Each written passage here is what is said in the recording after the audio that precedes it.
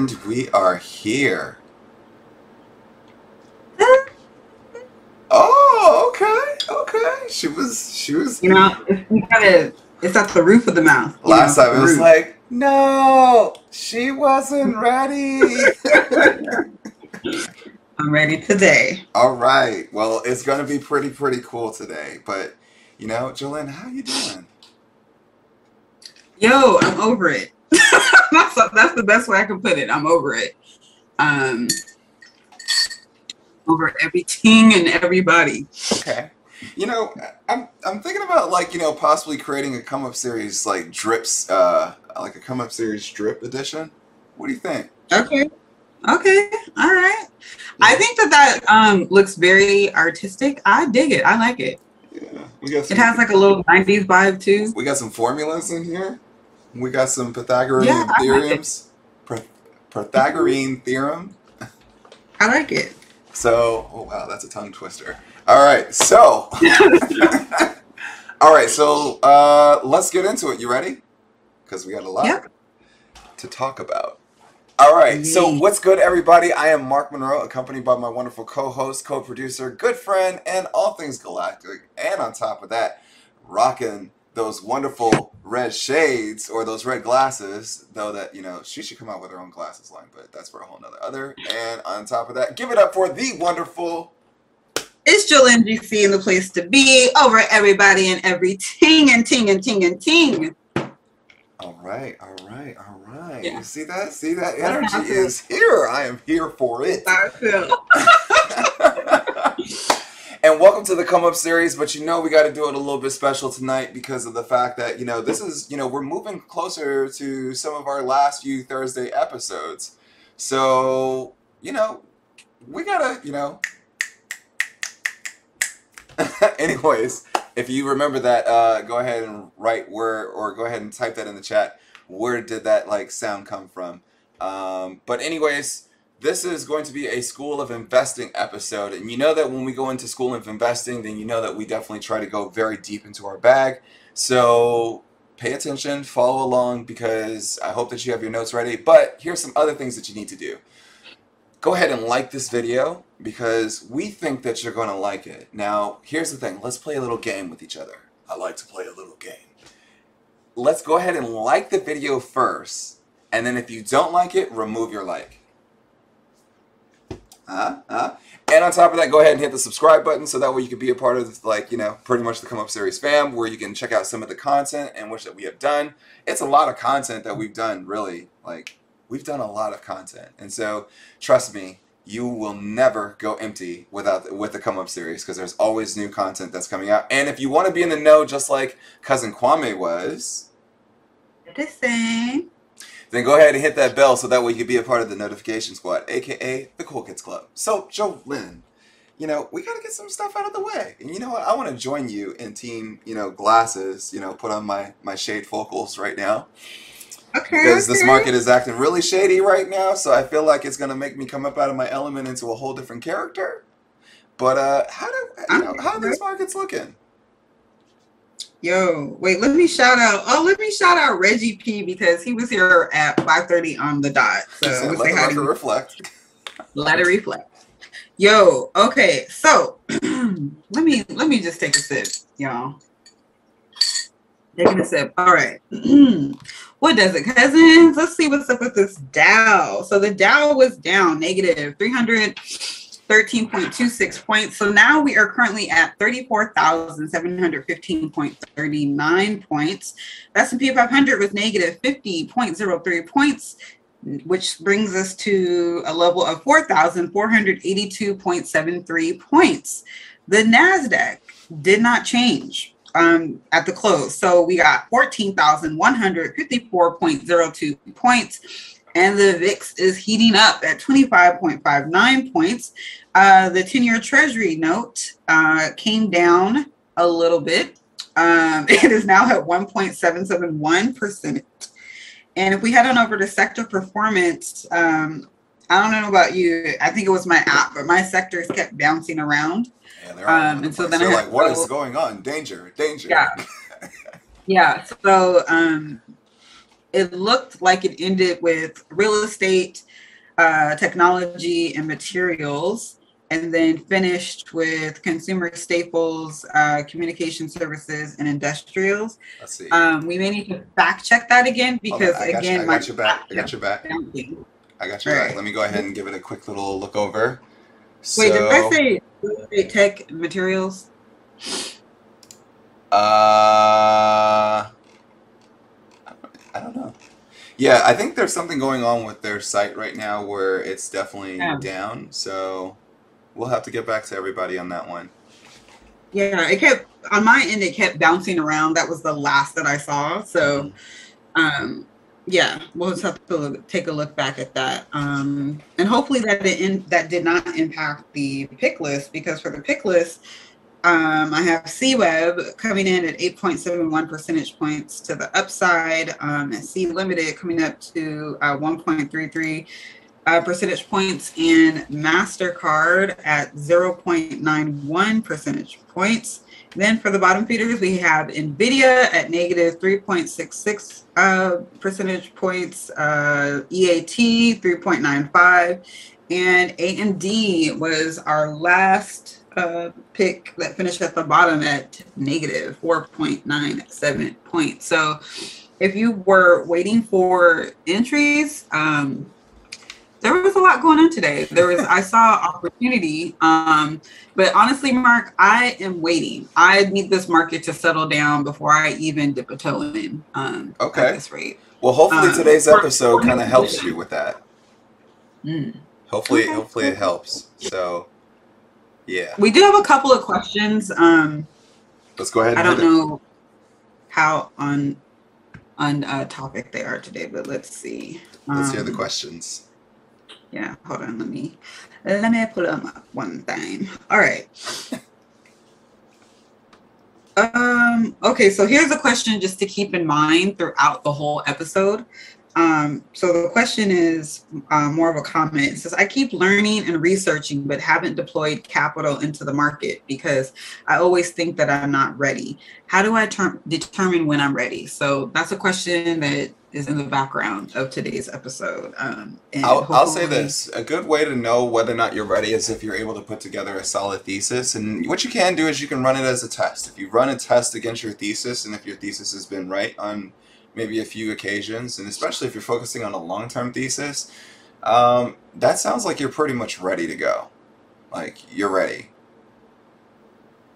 Okay. You know, I think the biggest thing is that we always bet against ourselves, or we always want to be super duper hard on ourselves. You know, there's you can learn X amount as it pertains to learning about the market, but there's no better learning outside of learning that part without essentially dipping your toe into the market and actually learning that way as well.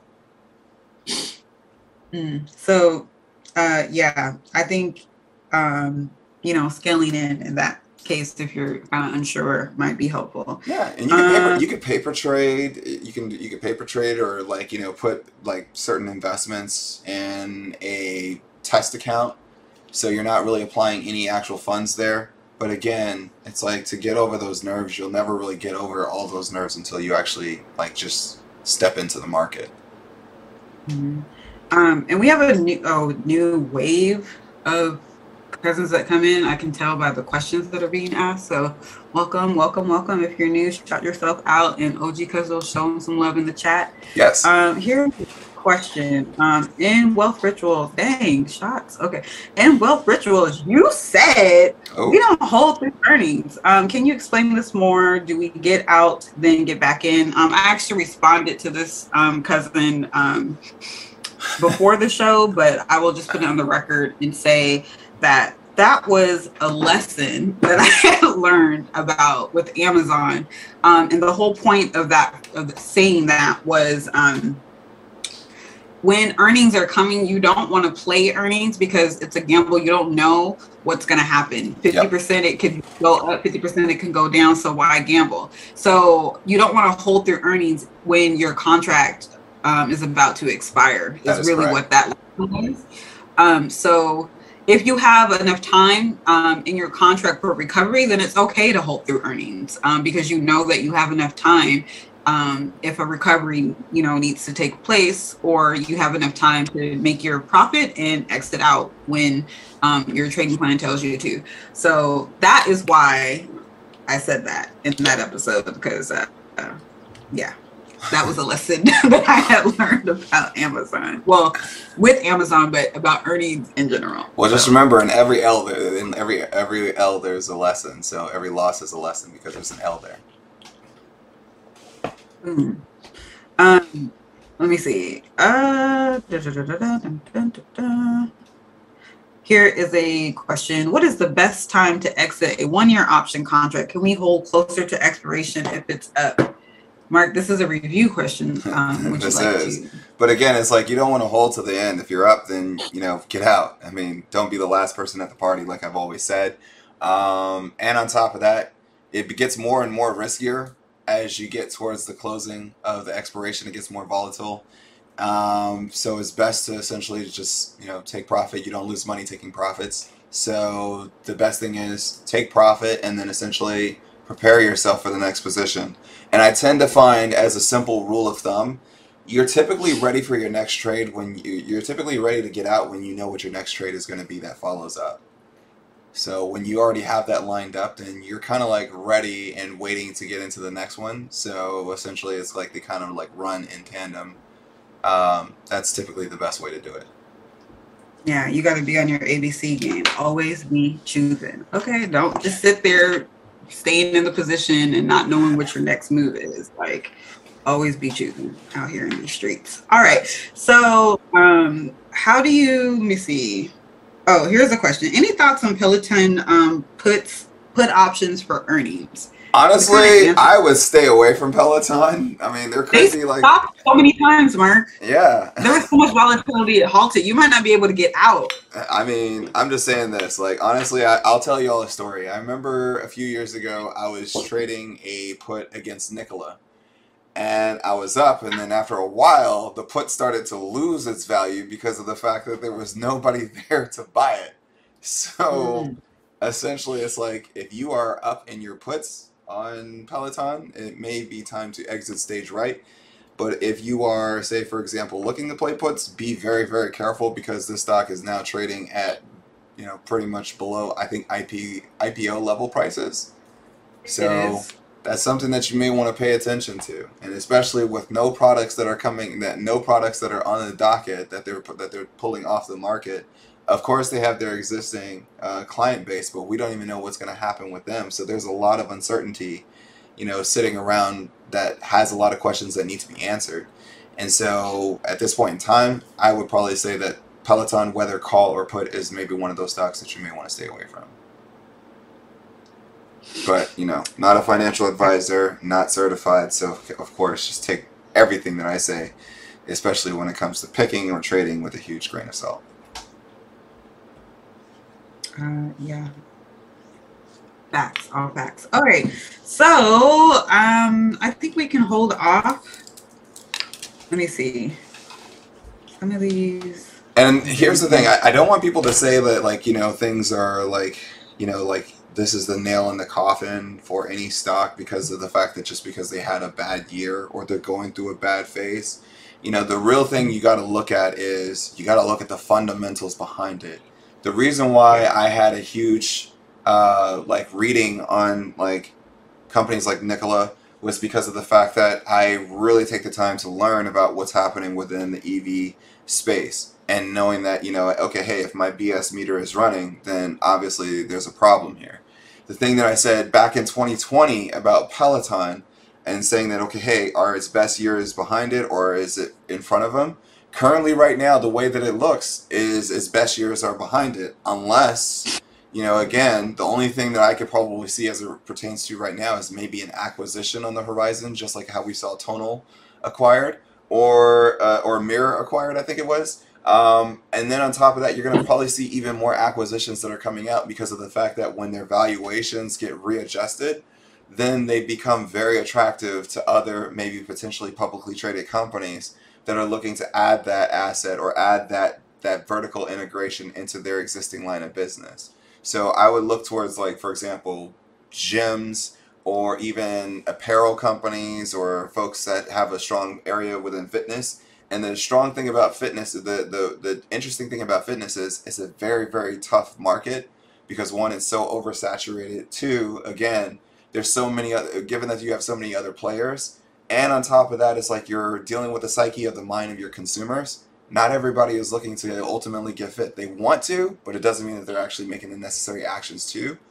And the troubling part with Peloton is the fact that their price premiums of their product can ultimately spook the consumer. Now, I'm probably sure that at sitting down with McKinsey Group, they're probably going to find some interesting strategies of how is it that they need to move forward. But as it pertains to right now, some things are just placed on the do not touch. Now, when I look at, and I know I'm going to address the big elephant in the room, when I look at ARC, there are times when XOK had its moments where it didn't look great. It didn't look like a parent. It didn't look like a parent at all. And those were the rough years, especially when we were going through the tough years with technology. So again, every company or every position has its moment in the sun, and then you just have to ask yourself, is the fundamentals that back it, do they really stand? If they don't, can adjustments be made? If the adjustments can't be made, then we have some trouble. And that's a good point, Mark. I remember of episode, I don't know what episode it was, but it was an episode ago or so, when you were talking about, pay attention to the earnings and growth and those valuations and seeing, what matches up and if the narratives still hold. And we are seeing some narratives that look a little shaky. Yeah. Well, are we ready to get into some technical analysis? Yes. I just love technical analysis. It's my favorite. Let's go. Oh, okay. Well, yeah. Wait, is that true? I'm just kidding. I don't know. I was like, yo, did I just get pulled for the okie doke? All right, here we go. Let's get started. Ladies and gentlemen, welcome to Technical Analysis 201. Not 101. This is 201 because this is second year. And ultimately, in the second year, we go a little bit further in depth. So today's class session is all about riding those waves. Now, if you're here as a year one student, that is okay, because at the same token, there's always something to learn. And I'm sure that you're going to pick up some good stuff because we always make it interesting, but at the same token, entertaining too. All right, so let's get into it. So, of course, we got to always break it down here at the Come Up Series School of Investing. The future is not something we enter. The future is something that we create. And that's something in which that we completely believe as it pertains to this day, from day one, and also into the future. All right, so let's talk about it. We're going to get into Elliott waves today and, discussing what are they, how do they work, how is it that you could possibly strategize, the understanding, and then we're going to hit the beach. How about that? That sounds fun. Before we get into it, though, let's talk about a few things, though. Because remember what we say, 98% of investors and traders lose 100% of their portfolio trading on just pure speculation over time. I just want to let that sit there for a second, because then that way we can pause for the effect. Okay, so one of the interesting things that we see about Elliott wave theory is, notice how, and of course I'm very intentional here, notice how we see the lines on the waves in which that you see that are going back and forth. To some folks you'll see that, okay, hey, it's just one specific pattern. But then it's kind of interesting because as you notice, it retracts and it ultimately brings back another pattern.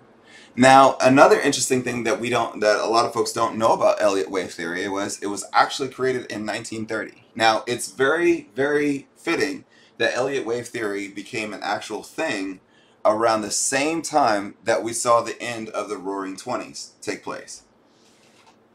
So I think the reason why we say that is because if you go back and if they had the opportunity to go back and look, the person that created Elliott wave theory, which, I mean, shout outs to you, Mr. Elliott, though, that you may rest in peace, is that the fact is that he had an extended amount of data from the stock market to be able to look at it and see that, okay, hey, there are some patterns in which that we can see.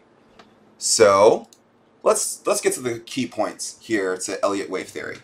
The Elliott wave theory is a form of technical analysis, that looks for recurrent long-term price patterns related to persistent changes in investor sentiment and psychology. So who makes that up? We do. All of us as investors, whether we're active, passive, whatever you want to call us, essentially we make up a part of that psychological and sentiment part. Now, each set of waves is nested within a larger set of waves that adhere to the same impulse or corrective pattern, which is described as a fractal approach to investing. Now, remember this image. I'm going to go back for a second. Now, remember this video that you see that's playing. Notice how you see a wave within a wave once you see the waves happen. It's kind of interesting. Who would have thought that you could actually learn from natural things? All right, so the theory identifies impulse waves that set up a pattern and corrective waves that oppose the larger trend. Okay? So let's look at an Elliott wave. Here is the basic model of Elliott wave. You have wave 1, wave 2, wave 3, wave 4, wave 5. I mean, yes, he is not alive. This was created in the 1930s, so clearly he is no longer amongst the land of the living. And then once we get to wave 5, notice how we have wave A, wave B, wave C, and wave D. Now, we're going to get into that as we go through each step, because I'm actually going to break down each wave for you step by step. So, wave 1. This includes the changing of market opinion from bearish to bullish. So normally when you go from a bearish trend, your first trend that starts the wave is going to be wave 1. It is often driven by a rebound from depressed prices and is the shortest of the rising impulse of waves. So it's very short term, but yet at the same token, it's the start. Basically, the bargain hunting has begun. Now, normally you see this because of the fact that you start sometimes seeing choppy markets where, hypothetically, you can see that the market is up that day and then essentially it kind of like pulls back. It's like it kind of looks like a trader's day in today's modern stock markets, where it's like, okay, hey, they get their pops during the day, and then essentially as the market kind of wings on or goes into the close, they kind of sell off and take their profits, and then essentially we're still in a volatile period. But at the same token, we're still building something. We're formulating a way for us to go higher. Now let's look at wave 2. Wave 2 is naturally a retracement wave of wave 1. Most, if not all, of the gains from wave 1 are erased because market participants have used this rally to sell their losing positions at slightly better prices. This wave often presents itself as the right shoulder of a head and shoulders pattern. So if you think about it, if you ever have studied a head and shoulders pattern where you see on the left side of a chart, where you see that it looks like a shoulder and then it goes down, where we kind of like say that we kind of like retraced back to those lows, or we retested to those lows. That's the first part, and then essentially we spike, and then essentially that becomes the head, and then we come back down, and then after that we formulate another shoulder. So then we have wave 3. Now this is the longest and strongest of the impulse waves, at least in the financial markets, as most technical patterns have signaled the new trend and market participants now rush in to follow it. So during those first initial ones, you have the first initial folks that are like the brave folks, and then the folks that are like, okay, I see that we held this level at this retest in wave 2, I'm going to step in. So that's normally where your technical folks have now stepped in. And then wave 3, you're starting to get an even bigger rush of folks where it's like, let's just say half of, or your early adopters or your early major adopters, they're now stepping into the market as it pertains to being buyers. So this is your first wave of buyers. Now, of course, we have wave 4. Now, wave 4 is the consolidation phase of the advance. Its structure is also fairly complex, yielding many common continuation patterns such as triangles, which we'll get into in a little bit. This wave may never drop below the peak of wave 1. So if we go back just a little bit and re-look at where the peak is in wave 1, wave 4 will never come down to wave 1. Just remember that. So now we have the final wave, which is wave 5. Now wave 5 is the final stage of the advance and often shows a divergence with such technical indicators as cumulative volume and relative strength index. So meaning that we are very much so overbought. Essentially, the volume is also starting to maybe subside. So essentially, that's it. And this is typically the final.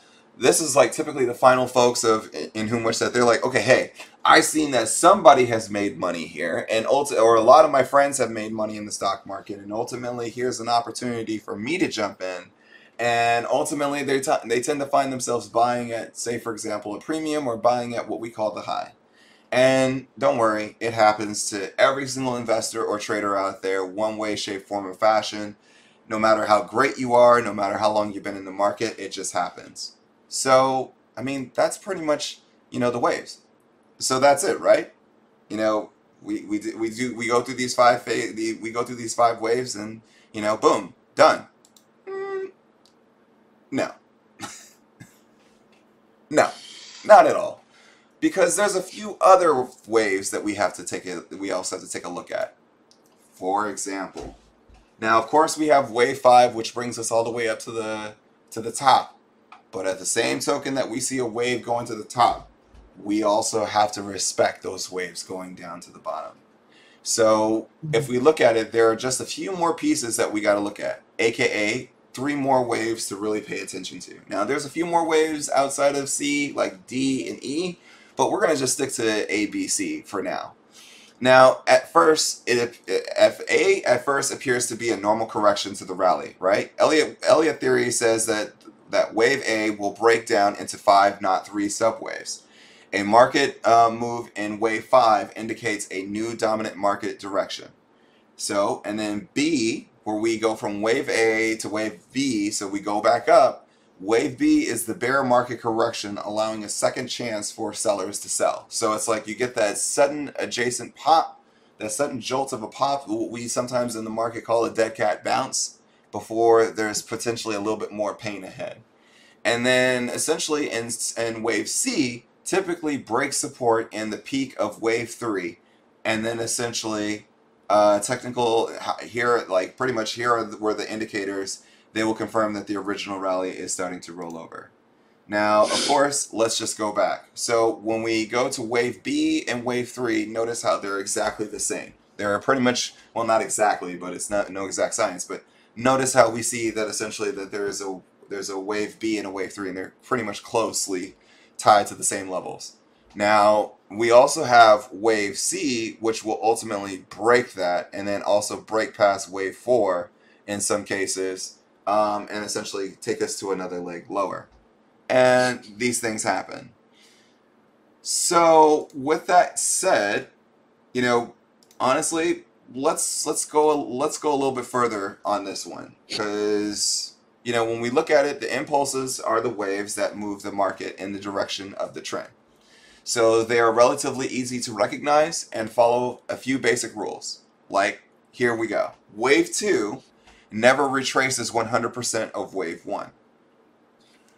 And wave 3 always travels beyond the end of wave 1. So if you think about it, if you're in wave 3, notice how wave 3 goes beyond the level of wave 1. Wave 4 never moves past the end of wave 1. So which means, again, they never connect. And then wave 3 is never the shortest of the impulse subwaves within a larger impulse wave. So notice we have this long run here. And then at the same token, from wave 4 to wave 5, we also have a pretty decent run.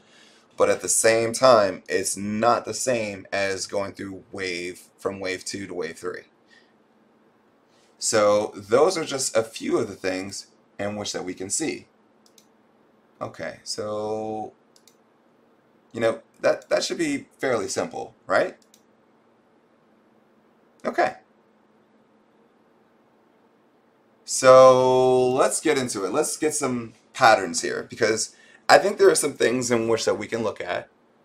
And, for some folks out there, you're probably starting to get a guess. If you saw that the wave patterns, you could probably see it in, a lot of times it's a little bit difficult, especially when you're first getting started, to spot it in like individual stocks.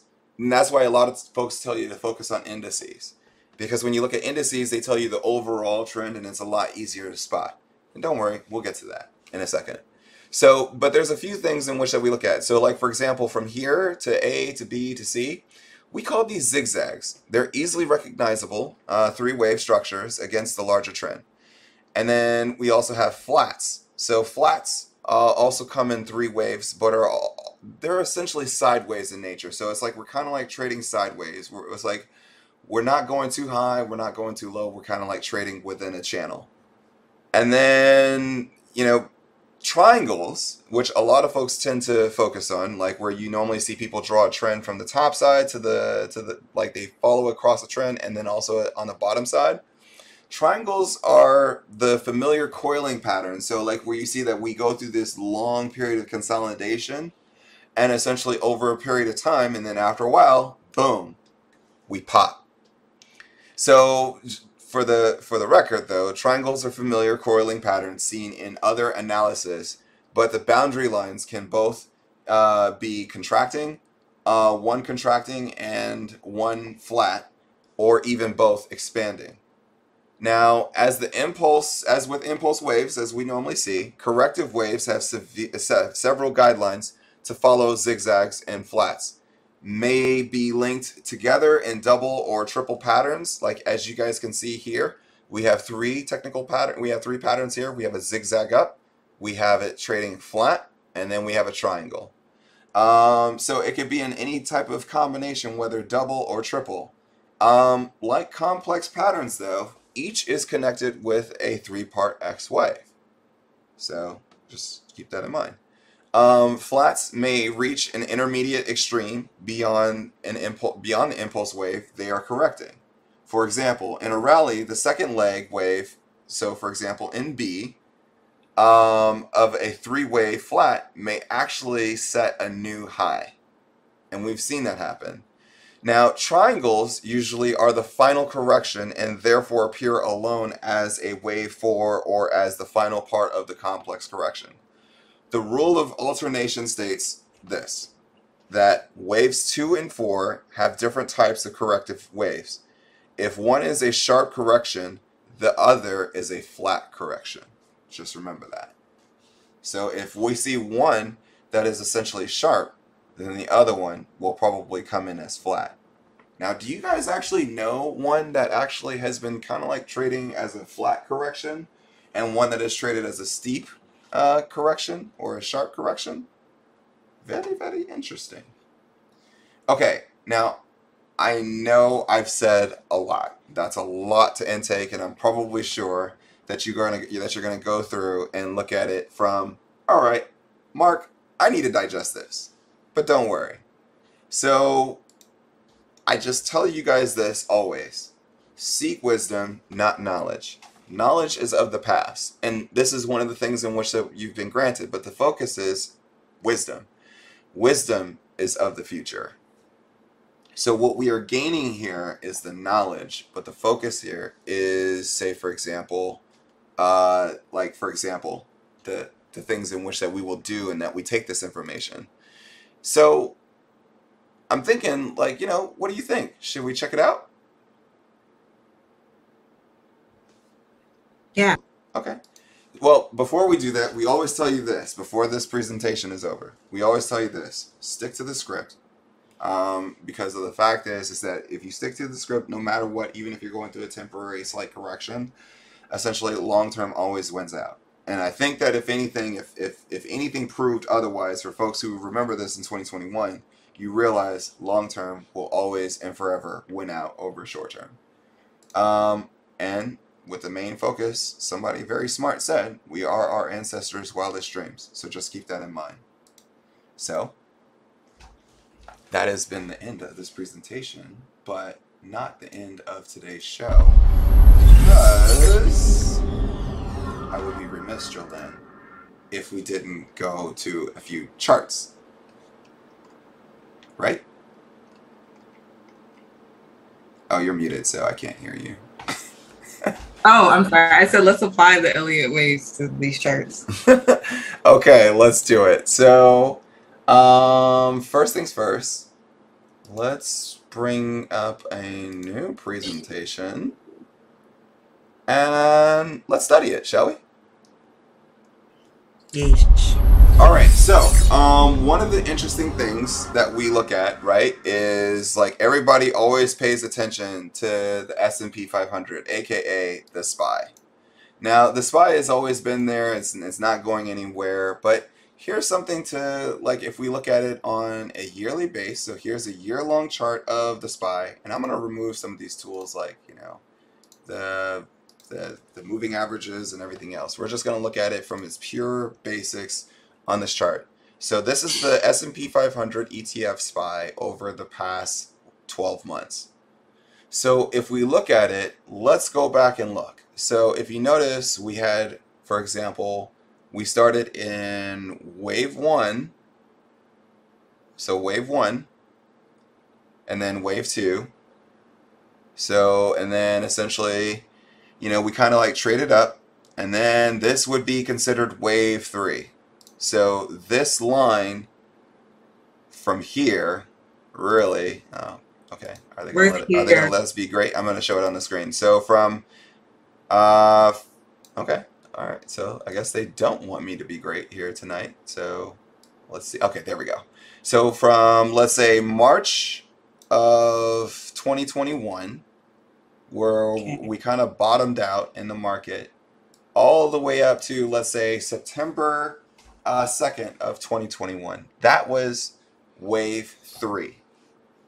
As you can see, the wave is a lot longer. And then, of course, we had in this wave, the next one to follow from that wave is, okay, why is it not aligned? Okay, I guess I have to drag it.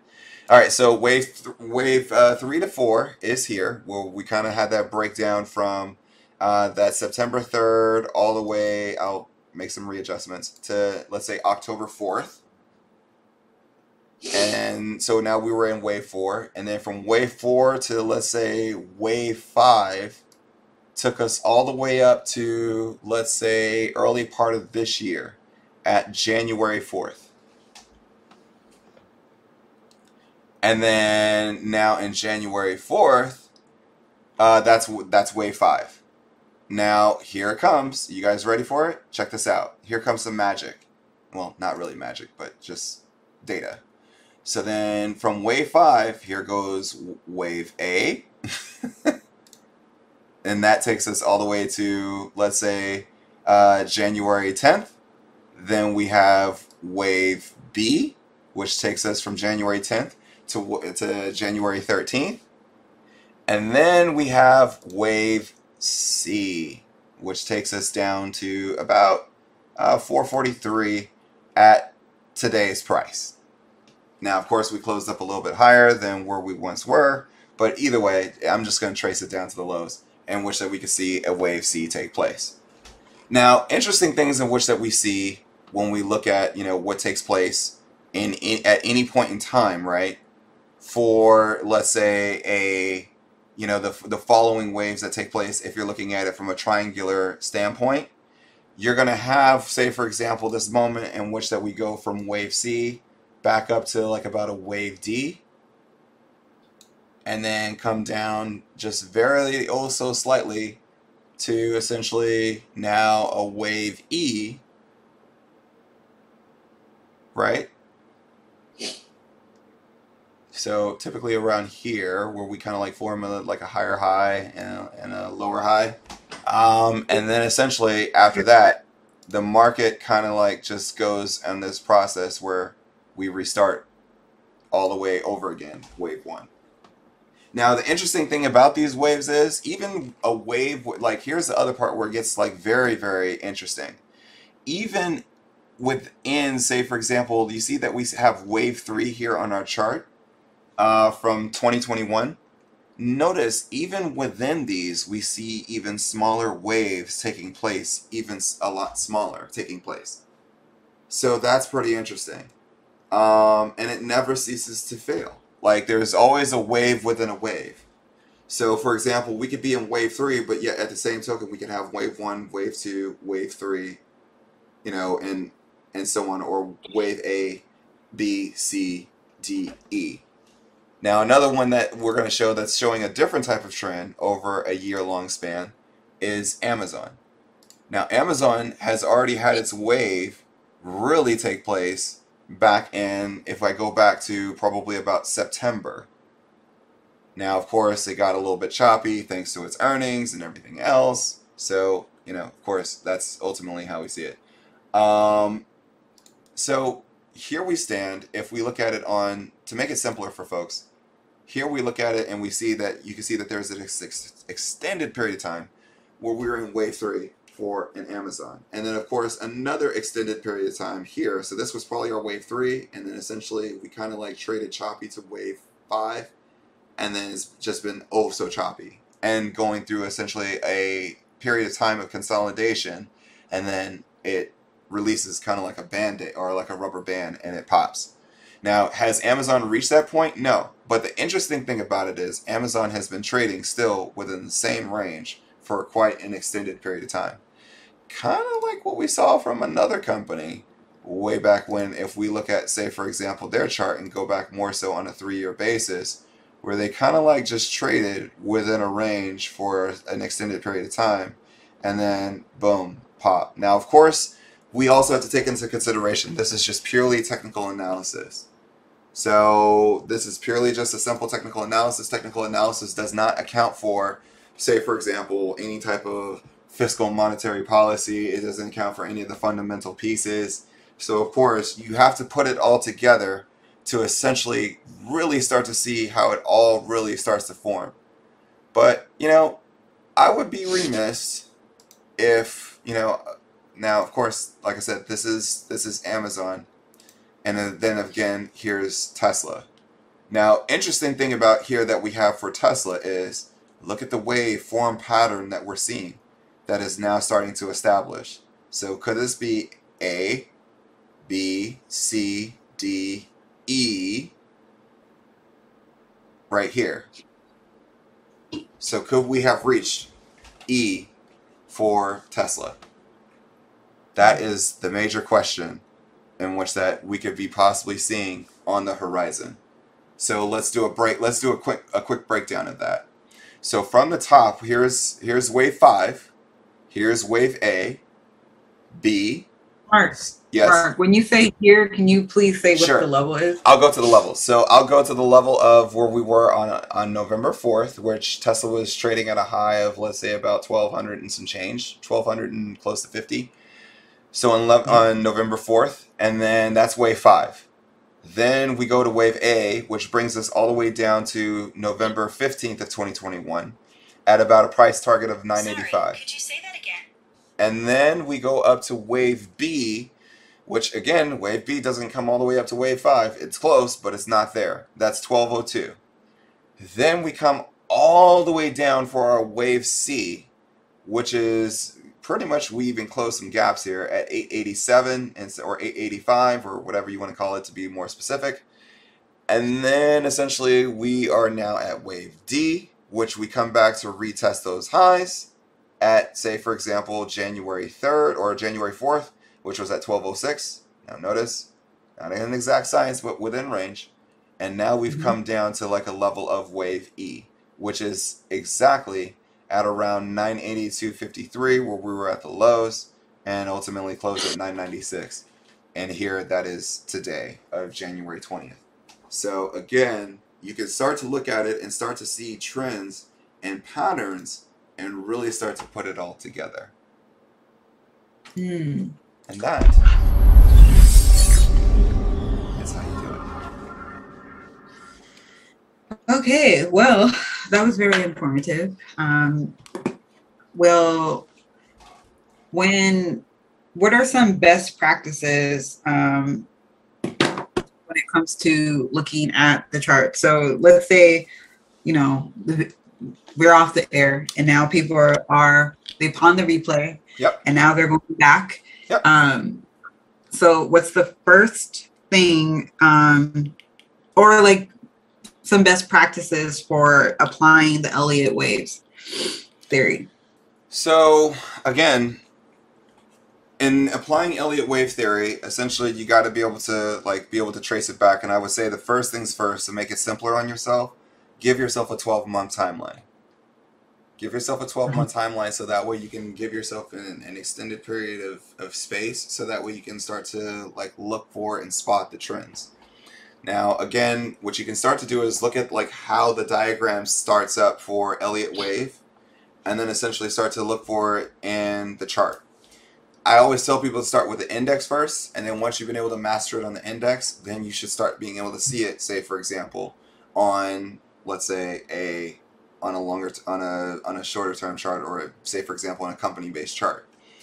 And the reason why I say that is because indexes aren't as, say for example, choppy. They deal on, say for example, on a long term frame. So which means that they're not as quote unquote volatile as an S&P 500 is not as volatile as a Tesla stock. But once you've been able to master, or you've been able to get better at being able to spot those trends and spot the Elliott waves on the S&P 500, then you'll be able to start looking at it and seeing it for Tesla as well. And remember, not all Elliott waves are going to be the exact same in timeline. So what you may see for, say for example, a Amazon may be completely different for a Tesla, may be completely different for an Apple, which may be completely different for a Marriott or a Hilton or whatever company that you're looking at. So again, not all Elliott waves are created equal, in the sense that every company is different. Every index is different. Like, one thing that a lot of folks didn't know was the Dow Jones Industrial was technically close to correction long before the NASDAQ was. And if you look at the Russell 2000, ticker IYW, or yeah, I think it is IYW, you'll see that essentially that has been kind of like trading within correction for an extended period of time within a channel. Of course, going a little bit lower in bear market territory. But then when you look at the S&P 500 and the NASDAQ, they've just started their ascension down into those trends of the Elliott wave. And like I said, I think that we're in that wave in some cases. Like, for example, if you were to look at the NASDAQ, you may see something completely different versus looking at, say, for example, the Dow Jones Industrial. And so, again, look to spot the trends, look to spot them, and then essentially from there start putting that together as it pertains to it lining up with a thesis. One of the things in which that is starting to play out for the thesis is, which is an early indicator, is look at the 10-year yield. The 10-year yield has been dropping ever since the moment that it kissed 1.9. Now, is that the end? Probably not. We could probably still see it kiss 2.0 or 2.25 before this year is out. But again, a lot of that unnecessary damage has been done. It has now been rejected. And I think that the last time I saw it, it was at 1.77. So again, it's like, that was a major factor for, say, for example, a lot of your growth stocks coming down because of the fact of any potential retraction from, say, for example, potential rate hikes. Now there's going to be some things that need to be discussed on behalf of the Fed side, because there's a lot of speculative, there's a lot of FUD here. The question is, are there 3 rate hikes? Are there 4 rate hikes? Are there 5 and 6 rate hikes? The market doesn't know that. The market has been trying to price those in. And then on top of that, the market is thinking that there's going to be a 50 basis point rate hike. Well, what if there's only a 25 basis point rate hike? Well, how does the market react?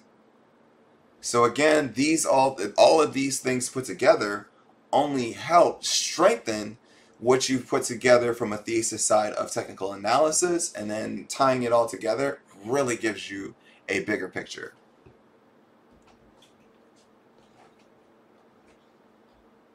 Okay. So great. We have Elliott wave theories.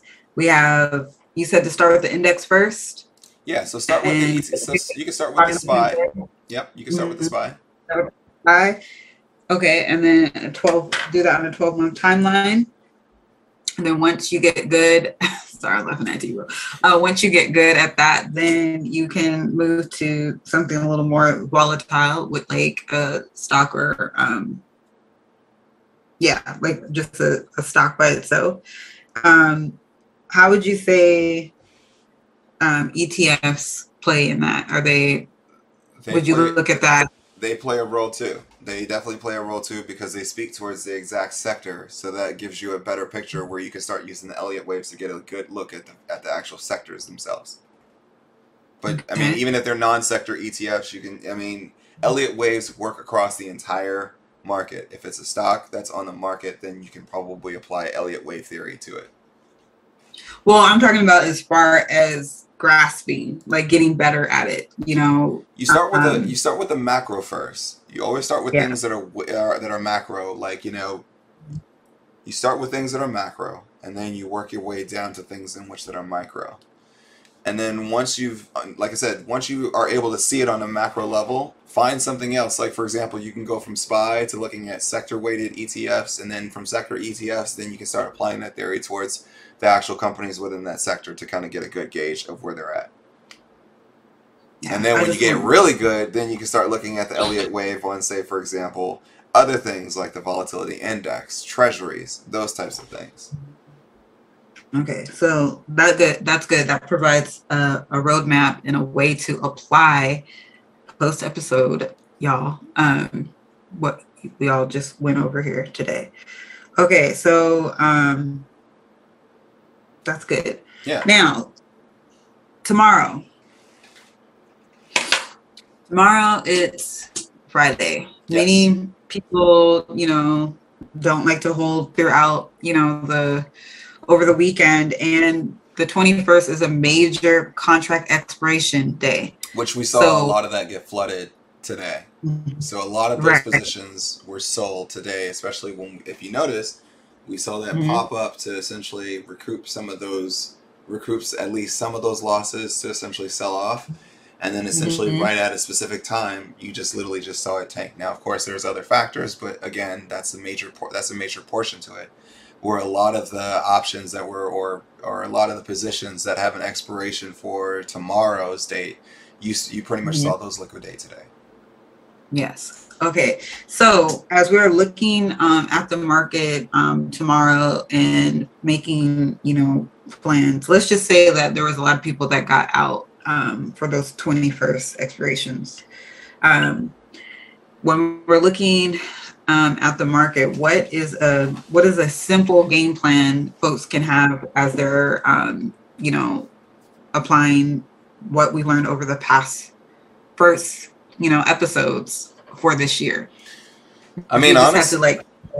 honestly, they really leads you towards, like, if you've been watching some of the episodes, it's like it's kind of been preparing you for what the landscape is, so that way you can start putting together a solid thesis for this year. That's the first thing. So I would not recommend anybody to do anything without having some type of thesis or a strong thesis put together. That's the first thing. Understanding the landscape and everything else greatly helps. Understanding where the sentiment is greatly helps. So those are the things, were some of the initial things that we discussed earlier, like when the year first started. Then the next thing is, now you've kind of like got to see exactly where things come from on a technical basis, and kind of like getting an idea as it pertains to outlook. Now it's like you can start putting together, now that you put together your thesis, now it's like this is the moment in which that you start looking at, a lot of folks are going to be like trying to pinch for, a few extra points here and there, and that's fine. But yet at the same token, it's never really an exact perfect science where essentially it's like, all right, well, this is the level, and these are the levels in which that we can come to. But it doesn't mean that we're going to stay there. Doesn't mean that we even have to go there. So, it's a multitude of things. It's just more so in the sense of, have you put together your thesis? Do you have a trading plan? And have you put together a solid process for you to go forth and execute?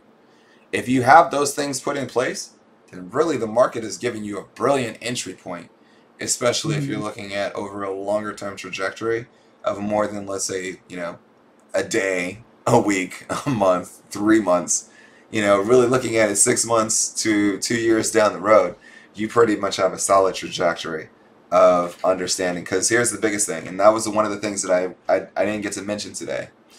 If you think about it, there's about 177 million, and maybe even more than that now, since the demographics and everything else probably change over time. But let's just say that there's about 100, if there's 366 million people that are probably in the United States, let's just say hypothetically that there's 177 people that are investors in the market. Okay. Somehow, some way, investors in the market. Whether they're actively investing, passively, or they just say, okay, hey, my 401k. Now, keep in mind, that's not everybody making moves within the stock market. Like, I want people to understand that. What you see happening is there are people that are managing a vast portion of that 177 million people population, in which that they are probably making rotation, making adjustments and everything else to the portfolio, rebalancing the portfolio, putting together a new plan for the portfolio as it pertains to its next growth over the next set of a timeline. And those are considered your active managers, your money managers, and everything else. You also have a fixed income market that's even larger than the stock market itself.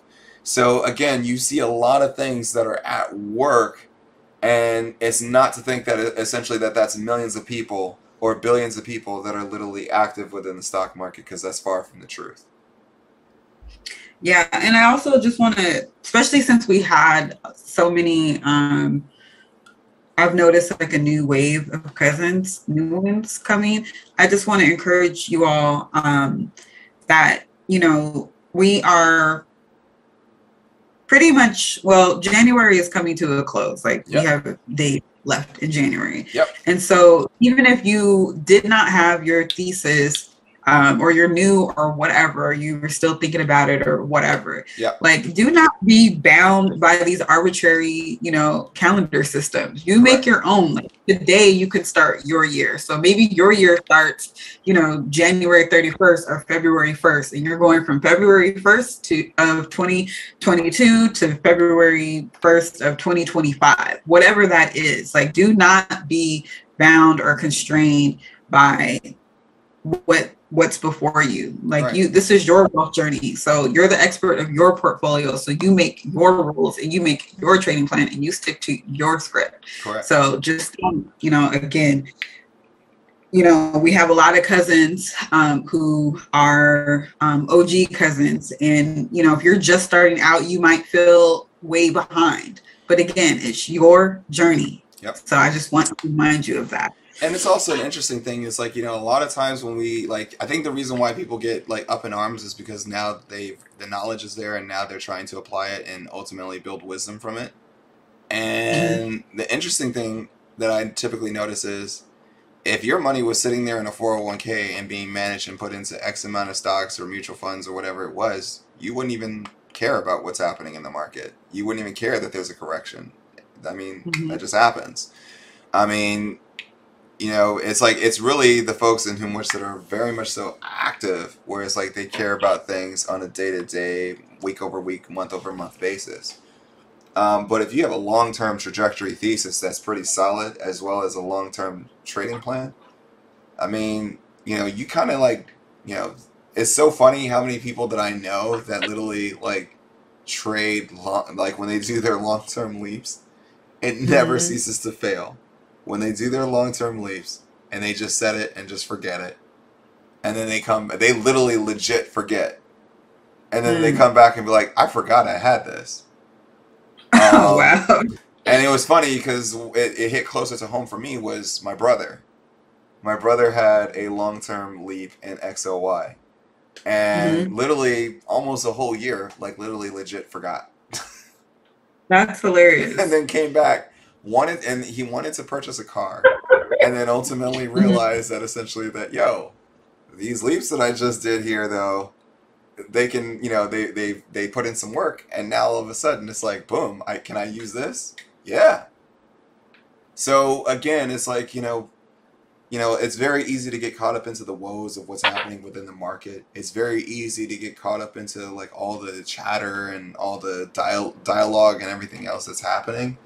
The biggest thing is that essentially that's where it's like you get rid of a lot of that chatter when you start putting together your plan, your thesis, your process. Yeah. Well, it's about that time, 6:30 on the dot. Oh, wow. This is the second time in a row that we've done 6:30 on the dot. Well, thank you all for joining us. I hope that you guys enjoyed tonight's episode. And for those that liked the video, Did we earn your like? Because if we did, let's keep it there. If you were like still a little bit skeptical and you were like, let me see what he's got going on, did we earn it? And if you haven't subscribed yet, go ahead and hit the subscribe button down below because we would greatly appreciate it. And on top of that, the reason why we appreciate it is so that way your learning and your journey can go on and you can see exactly how much amazing content that there is available for you to gain and ultimately apply that as wisdom. Y'all keep learning, keep researching, because the more you learn, the more you earn. Until next time, I'm Mark Monroe. And I am Julian GC, and the place to be. And do not forget to tune into Sector Sunday. Supplemental Sundays this Sunday, clearly, because it's called Supplemental Sunday. So do not forget, 5 p.m. Pacific Standard Time, and then 8 o'clock Eastern Time. We got, I forgot the names. I know Lex is going to be there. Obviously, T-Bone, AJ, and Saeed. All right. Well, I know that it's going to be an amazing show and episode, so be sure to stay tuned and check it out on Sunday.